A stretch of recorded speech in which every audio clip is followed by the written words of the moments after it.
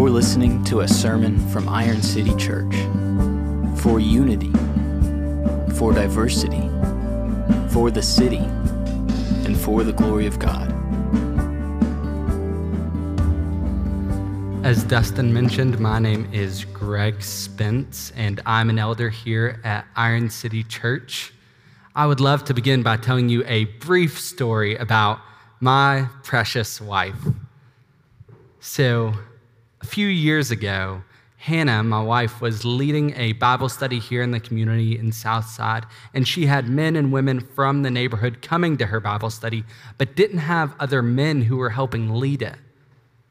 So she wrote an email to Pastor Dustin and said, Dustin, she was at Brook Hills at the time, I'm at Brook Hills, but live in Southside, and would love if any men at Iron City who love Jesus and are interested in evangelism in the neighborhood, if they would join me in this Bible study. So Dustin invited her to Caveat Coffee in Homewood, where she was there, I was there, and a few other brothers were there. And when I saw Hannah, I knew she was beautiful. And when I heard her speak, I heard her godliness and her wisdom. And that is a day that I will never forget. Today, though, we are talking about a different kind of meeting. Today, we will be talking about where truth and love meet. Where truth and love meet. If you have your Bible, open it to the book of 2 John. And if you have not yet read the book of 2 John, you are alongside many others. So if you turn to the back of your Bible, you'll see the book of Revelation. Before that is the book of Jude. Before that is the book of 3 John. Right before that is 2 John. It's only 13 verses. It's the book of the Bible with the least amount of verses and is the second shortest book of the Bible right after 3 John. So, John wrote this letter. He wrote it under the title, The Elder. It's assuming that whoever was receiving this letter knew that John himself was the elder. He's probably writing to a small church in Ephesus who knew who he was and probably sent members to him in order to share with John how they were doing. John then sends those members back to their home church with this letter of 2 John. And then when they received the letter, I'm sure that they welcomed it. They received it with joy, opened the letter, and read straight through it eagerly. So that's what I want to begin by doing together. I just want to read through this book. It will be 13 verses. So let's begin. The elder, to the elect lady and her children, whom I love in truth, and not only I, but also all who know the truth, because of the truth that abides in us and will be with us forever. Grace, mercy, and peace will be with us from God the Father and from Jesus Christ, the Father's Son, in truth and love. I rejoiced greatly to find some of your children walking in the truth, just as we were commanded by the Father. And now I ask you, dear lady, not as though I were writing you a new commandment, but the one we have had from the beginning, that we love one another. And this is love, that we walk according to his commandments. This is the commandment, just as you have heard from the beginning, so that you should walk in it. For many deceivers have gone out into the world, those who do not confess the coming of Jesus Christ in the flesh. Such a one is the deceiver and the Antichrist. Watch yourselves, so that you may not lose what we have worked for, but may win a full reward. Everyone who goes on ahead and does not abide in the teaching of Christ does not have God. Whoever abides in the teaching has both the Father and the Son. If anyone comes to you and does not bring this teaching, do not receive him into your house or give him any greeting, for whoever greets him takes part in his wicked works. Though I have much to write to you, I would rather not use paper and ink. Instead, I hope to come to you and talk face to face so that our joy may be complete. The children of your elect sister greet you. My first question for you this evening is, where do truth and love meet? And my first answer is truth and love meet in the church of Christ. So I mentioned in my introduction that John was probably writing this letter to a small church. When you look at this letter, it may not seem quite like that because he says, the elder to the elect lady and her children. Scholars and commentators debate whether he was writing to a church or to an individual lady and her children and to this nuclear family.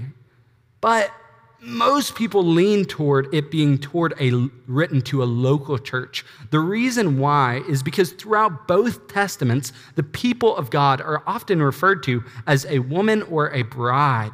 So it would make complete sense for this lady, this elect lady, to be a local church and her children to be the members of the church. So if this were Iron City Church, it would be to the elect lady and the members of Iron City Church. But it's not. It's probably a small house church in Ephesus. So the elect lady is a local church and her children are the members. And in verse 13, we see a little bit of confirmation of this. Let's skip down a little bit to the end. The children of your elect sister greet you. So if this is a lady, then we would need to know that her children are also serving in the Apostle John's church. So it seems more likely then that John would be writing from a church who is an elect lady with children to a church who's the sister church of this church with her church and her members. And that seems to make the most sense. And what we need to glean from that is that we are the bride of Christ. Jesus is the Lord, and we as a church are his lady. That is a strange truth, but that is a glorious truth. The reason why that is so glorious is because when you look at Ephesians chapter 5, it tells us that husbands are to wash their wives with the word, and they are to make them beautiful. They are to adorn them. And Christ loves his bride. And the fact that we are the bride of Christ is a glorious reality. So the fact that John introduces this, saying the elder to the elect lady and her children, already is glory. And this letter only goes from glory to glory to glory. Because he does not just call her a lady, he calls her an elect lady. Elect is a churchy word or a Bible word. It just means chosen. So what he says here is not only are we as the church the body of Christ and beloved and being washed by Christ in the word, but we are chosen in him. God has chosen you if you are in Christ from before the foundation of the world to look more like Jesus and to be redeemed by him. And not only has he chosen you as a believer, but he has chosen, specifically here, this church in view. He chose them to be a church together. He chose them as a church. The implications of that are greater, that this is an elect lady. We can imply from that we are also, as a church, Iron City Church, chosen by God. Meaning that if you are a member of Iron City Church, God is the one who put you here. And that means that we can love one another, and we'll see that immediately in verse 4, but we can love people outside of Iron City Church, and we should rejoice over good things God is doing in other churches, yet in a unique way. When we are in the same local church, covenanted together as believers, we should be all the more intentional to love one another. And the beauty of that is that God has chosen who will be in what church at what time. So this letter starts, the elder to the elect lady and her children. But it doesn't stop there. He continues, whom I love in truth. John loves this church in truth. Not a vague love, not a love that doesn't really care about them, but just says, I love you guys, but a real love. We'll see that love add meat to the bones of what true love really means as we continue through this letter. Let's continue. Whom I love in truth, and not only I, but also all who know the truth, because of the truth that abides in us and will be with us forever. So notice here in this text that truth and love meet in the church of Christ because we are called to love one another in truth. And do not miss his greetings. Sometimes we, when reading the Bible, skip too quickly over the greetings. He says, grace, mercy, and peace will be with us. Brother and sister, election, truth, love, grace, mercy, peace, joy, and all spiritual blessings Christ has given to his church. So we can rejoice in grace, mercy, and peace, and the fact that it will be with us from God the Father and from Jesus Christ. So grace and truth start their meeting in the church of Christ. My second question is like my first. Where else do truth and love meet?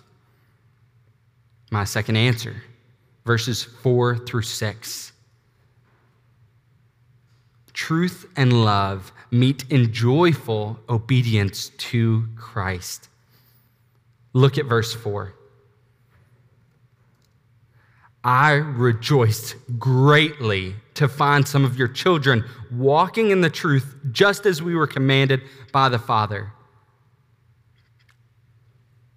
Does this rejoicing greatly feel foreign to you? Do you find yourself inclined to rejoice at other churches and other believers thriving in their relationship with the Lord? Or does it seem foreign? For far too many of us, this kind of exceeding joy, this greatly rejoicing, often can feel foreign.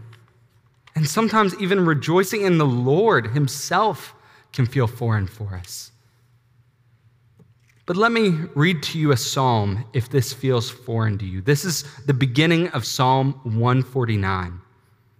It begins, praise the Lord, sing to the Lord a new song, his praise in the assembly of the godly. Let Israel be glad in his maker. Let the children of Zion rejoice in their king. Let them praise his name with dancing, making melody to him with tambourine and lyre. For, take note of that, for the Lord takes pleasure in his people. He adorns the humble with salvation. That word for is really, really, really important. In this context, it means because or since. It would be similar to if, in the context of Father's Day, if we said, Lord, thank you that Dad teaches us the way of righteousness, for you are the one who has enlarged his heart. Fathers, will your kids pray this way? May they pray this way, and may us all, even if we are not physical fathers, may we be spiritual fathers and our children pray like this, because the Lord has enlarged our heart. But the key there is that the word for, in this context, in the context of Psalm 149, really means more of a because. So note then that we are glad in our Maker and rejoice in our King because he takes pleasure in us. If we get that backwards and we try to strive for joy in the Lord before realizing that the Lord has pleasure in us, it's impossible to rejoice in the Lord. If you today need joy in the Lord, and if you feel depressed or sad, and if you don't know what's going on and you don't feel your heart desiring to sing and desiring to dance and to write songs to the Lord, go and meditate on this verse. For the Lord takes pleasure in his people. He adorns the humble with salvation. When we come to understand that our King takes pleasure in us, we begin to rejoice in him. And only then are we able to rejoice in our King. And only then will we rejoice when others are being obedient to our King as well. When we realize he's not only our King, but he's also their King, and we delight in him, we delight when others obey as well. Does it make sense that John, the same apostle that wrote the Gospel of John, who throughout the whole Gospel, when referring to himself, calls himself the one whom Jesus loved? Does it now make sense that John, who knows that Jesus loves him, is able then to rejoice in others' obedience? It should. Because when we feel loved and when we know the love of the Lord, we are able to rejoice like John in verse 4. He rejoiced greatly to find some of her children walking in the truth. Continue on to verse 5. And now I ask you, dear lady, not as though I were writing you a new commandment, but the one we have had from the beginning, that we love one another. And this is love, that we walk according to his commandments. This is the commandment, just as you have heard from the beginning, so that you should walk in it. Note that he here says this is not a new command. That's probably a reference back to John 13, where Jesus himself said, hey, I'm giving you a new command, that you are to love one another. And by this, the whole world will know that you love one another. By this world will know that you are my disciples if you love one another. But how are we to love one another? John's command here is to love one another. How should we love one another? What does it mean to love one another? Well, the root of this love, John has already showed us. You may have noticed that I skipped by verse 2. Go back and look. He begins saying that he loves this lady. Then the question why should naturally arise. Why does he love this lady? Because of the truth that abides in us and will be with us forever. Brothers and sisters, when we have the truth of the gospel within us, we then love one another. And this isn't a dry love. This isn't an existential feeling of love. Paul says he looks at all the commands and he says that the core of them, in Romans 13, the core of the commands is to love one another because love fulfills the law. John kind of does the opposite. He starts with love and says, to love one another, you should obey the commands of Christ. So Paul starts with the commands and works to the core.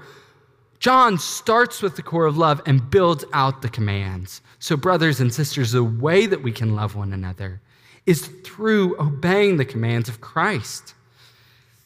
Love is like a fountain. It's like the fountain in Southside. Love is the fountain itself. Loving God is the fountain. When we love God, that is the base. And that love for God springs forth into love for others. And what happens to that water? It returns back to the fountain. So when we love God, that springs forth the love for others, which then causes more love for God, which goes back into loving others. And what John is saying here is that Christ, who is the embodiment of truth, who will be with us forever, is the pump that makes the fountain function. Without Jesus, there is no love for God. There is no love for neighbor.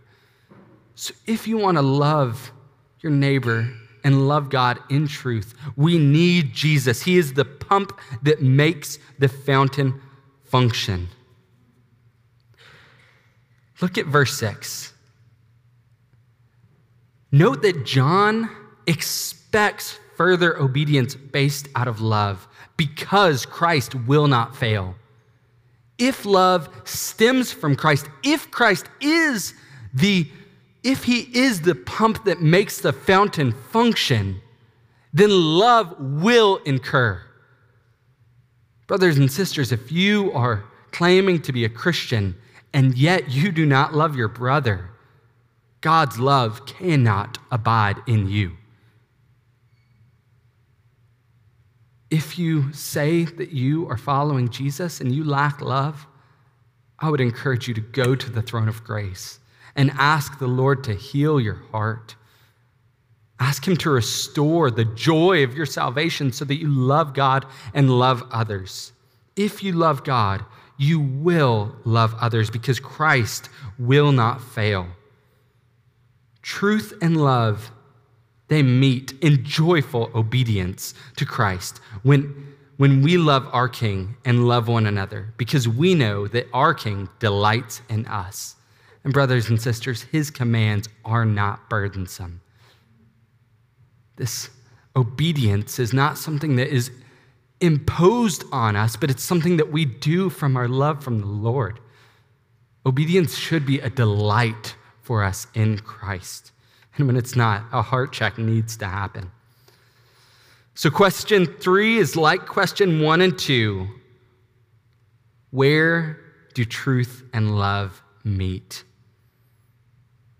This answer comes from verses 7 through 11. Truth and love meet in the person of Christ. Look at verse 7 with me. For many deceivers have gone out into the world, those who do not confess the coming of Jesus Christ. I remarked in Psalm 149 that the word for is really important. That did not change when we went from Psalm 149 now to verse 7 of 2 John. That word for is really important.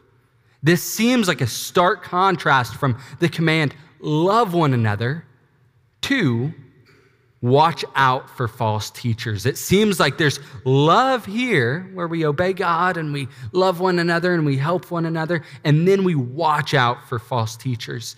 And we know that many deceivers are going to come. How does that for there work? What is the connection between verses 1 through 6 and verses 7 through 11? John knows that if this church is going to love one another in truth, and if they're going to greatly rejoice in the commands of Christ, then they need to do so in the truth. And false teachers like wolves are coming to devour the sheep that believe in the truth. And thieves are going to come and try to steal away the true doctrines that this church holds. And deceivers are going to come and try to lie about who Jesus is and what he has done. This word, the deceiver, is hearkening back to Genesis 3, which we just had read for us. It's like when Jesus says that the Pharisees of his time were children of the devil, John's doing something similar here, saying these people, these false teachers, these wolves, these thieves, they're children of the deceiver, and they are the Antichrist, which literally here means against Christ. These people are sons of the deceiver, and they are against Christ. The interesting thing here is in verse 7, it says that those who do not confess the coming of Jesus Christ in the flesh. There's some really interesting things, and different people disagree as to exactly what these false teachers are preaching. But what we do know is their preaching somehow is misunderstanding the person of Christ. This did not stop after John wrote this letter. People still to this day are preaching false gospels. And at the core of most false gospels, there's a misunderstanding of the doctrine of the Trinity, and especially when it pertains to the person and work of our Lord Jesus Christ. That word Trinity may seem far off to many, but I'm going to try to bring it to where we can see it and inspect it and look at who God is. God is triune. That basically means a few different things put together. First is that there is only one God. We don't believe in multiple gods. We don't believe in a God over this area of the world, a God over the sea, a God over the land. There's only one God. The scripture says, "Hear, O Israel, the Lord our God, the Lord is one." He is one in his being and or essence. He is one in his being and essence. The second truth is that God exists in three persons. This is where it gets complicated. The Father is God. The Son is God, or as verse 3 says, Jesus Christ, the Father, Son. So the Father is God, the Son is God, the Holy Spirit is God. God is three in persons. So God is one, and God is three in persons. The third truth is that these three persons are equal but distinct. The Father is not the Son or the Spirit. The Spirit is not the Father or the Son. The Son is not the Father or the Spirit. They oftentimes in scriptures will use distinct pronouns whenever they refer to one another. So Jesus said, "But now I'm going to him," that's the Father, it's a different person, "but now I'm going to him who sent me." They'll sometimes have distinct roles in salvation. So in salvation, the Father sends the Son purchases our salvation, the Spirit regenerates those whom the Father has chosen, and those whom the Son has purchased. They have distinct actions sometimes in the scripture. So the Son of God was baptized, Jesus was baptized.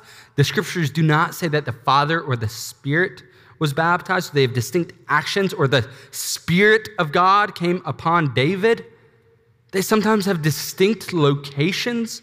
Jesus said, "It's to your advantage that I go away. For if I do not go away, this helper will not come to you. But if I go, I will send him to you." So we see that the Son and the Spirit there have distinct locations. So from these three truths, we can boil down to one conclusion.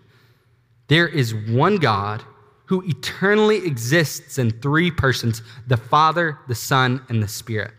One theologian put it like this: being, remember God is one in being is what you are.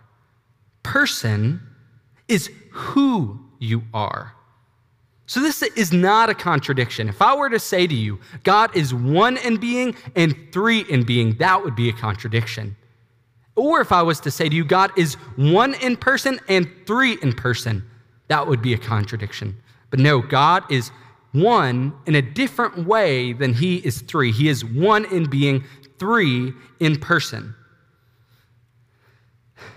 So the heresy here in 2 John is that people are misunderstanding who Jesus is and what he is doing. And isn't that so much easier than everything that I just told you? Brothers and sisters, heresy and false teaching is sometimes easier than the truth. It's sometimes easier to say, okay, God is one and God is three, and I don't get it. So I'm just going to say he's one and kind of ignore the parts where he's three. Or I'm just going to say that he's three gods and ignore the scriptures that clearly say he's one. These things are so much easier than when we look at the scriptures as a diamond and turn it and look at all of its different facets and have to come to the conclusion that our God is triune. He is three in one. But we also notice a distinction here between 2 John and the teaching in 2 John and what Pastor Dustin has brought to us in 2 Peter.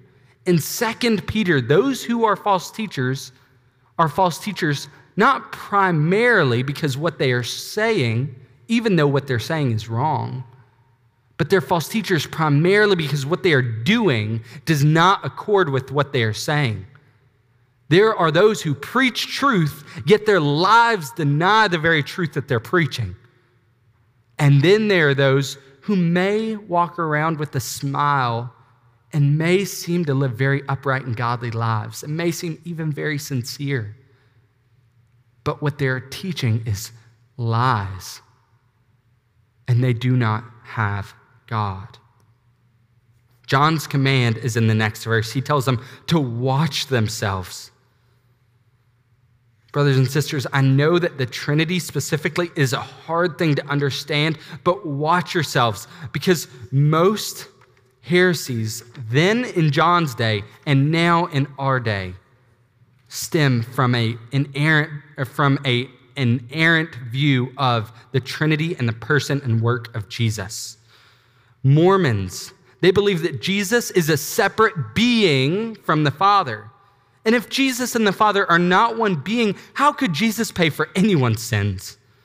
Jehovah's Witnesses believe that Jesus is a separate and lesser being than the Father. To quote Shai Linne on this, only God can take the wrath of God and survive. Muslims believe that Jesus is not God, but just a prophet, and that he was not crucified. Paul says, if Christ was not raised from the dead, our faith and our preaching is in vain. Oneness Pentecostals proclaim that God operates in 3 different modes, but that he is not 3 different persons. And this is just a new spin on an ancient heresy, and it cannot save anyone. This may seem high and lofty and theological, but what is at stake with this? Look down at verse 8. He tells them, watch themselves so that you may not lose what we have worked for, but may win a full reward. Everyone who goes on ahead and does not abide in the teaching of Christ does not have God. Whoever abides in the teaching has both the Father and the Son. Brothers and sisters, for the gospel, God is the reward.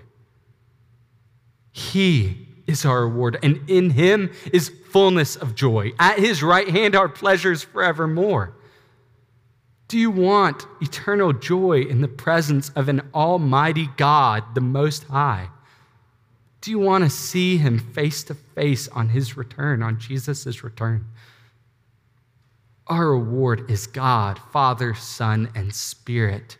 We are his and he is ours.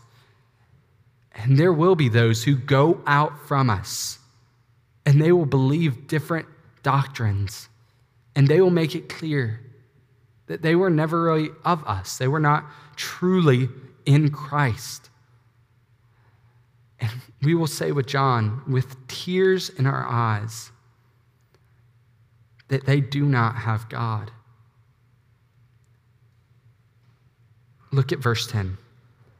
If anyone comes to you and does not bring this teaching, do not receive him into your house or give him any greeting, for whoever greets him takes part in his wicked works. One of the ways in which the scripture works is that the Lord gives us narrative accounts to help us understand what was happening in the culture at the time, so that when we get to the didactic parts of Scripture, the teaching parts of Scripture, the Lord will have so worked on our mind to better understand what was rightly being said. I say that because here, you may think if you read this, I'm never allowed to allow Mormons or allow Muslims, Jehovah's Witnesses, I'm never allowed to bring anyone into my house or even say hello to them.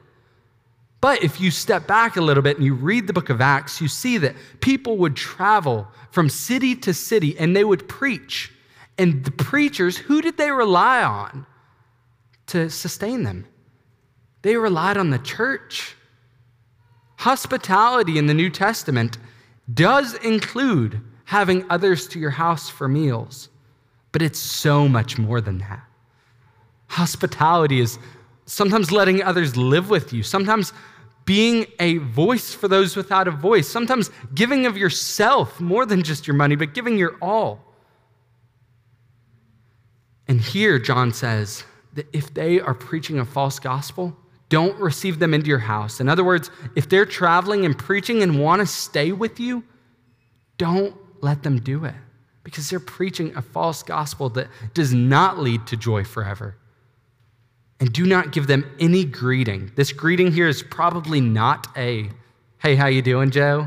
You can still greet your neighbors of a different religion, but it's more of a Christian greeting that affirms someone's brotherhood.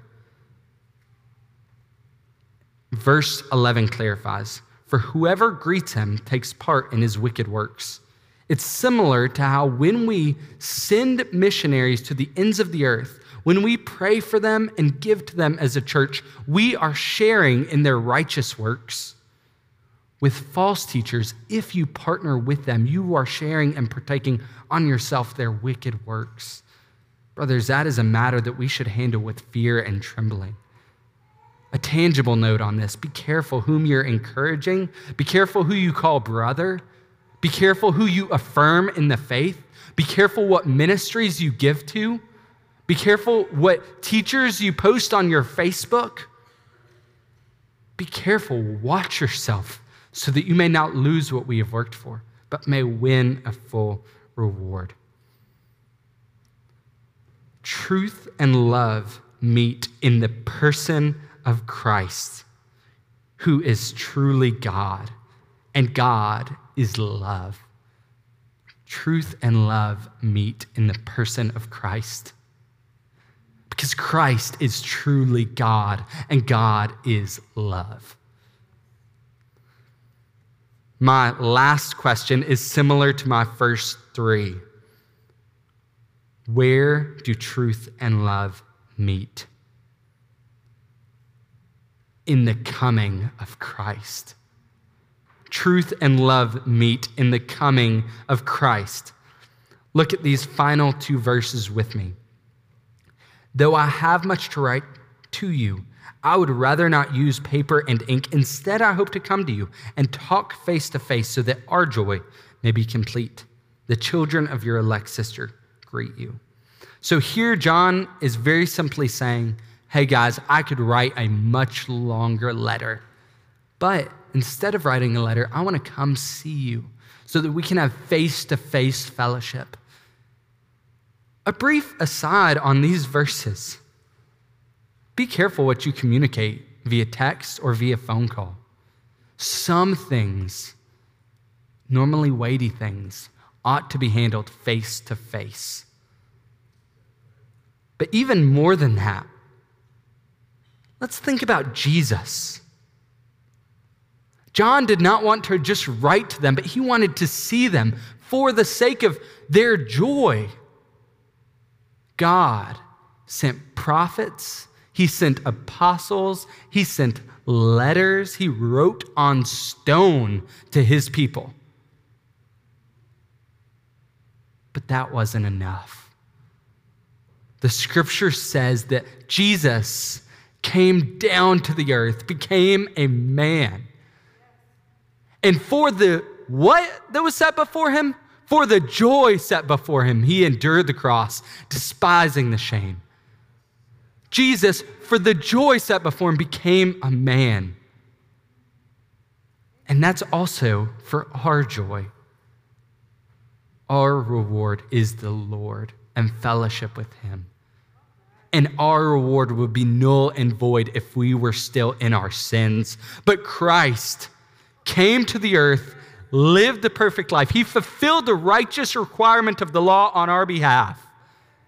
And he died on the cross, fulfilling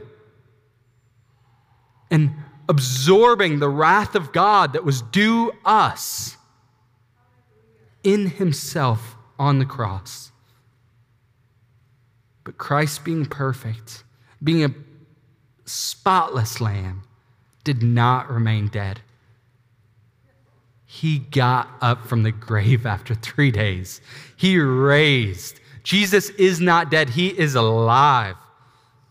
So at his first coming, he endured the cross and despised the shame so that his joy and our joy may be complete to the glory of God. And then he rose to the right hand of the Father. But that's not it. He came and is coming again. And he will return in power and glory. And the scriptures say, that the night that Jesus died, the night he was crucified, the night he was betrayed, his apostles were with him. And that Jesus took a cup. He said, "This cup is my blood that's to be poured out for you. And this bread is to be broken for you." And that church, the apostles and Jesus, took the Lord's Supper together. And this church that John is writing to also would have taken the Lord's Supper together often. Brothers and sisters, it is for our joy that we get the opportunity to break bread and drink the cup together. But it is only for the joy of those who are turning from themselves and looking to Jesus in repentance and faith. Jesus endured the cross for the sake of those who trust him. Will you trust him because he took the cross for you? I'm going to pray for our time at the Lord's Supper, and then I'll have those serving communion come down.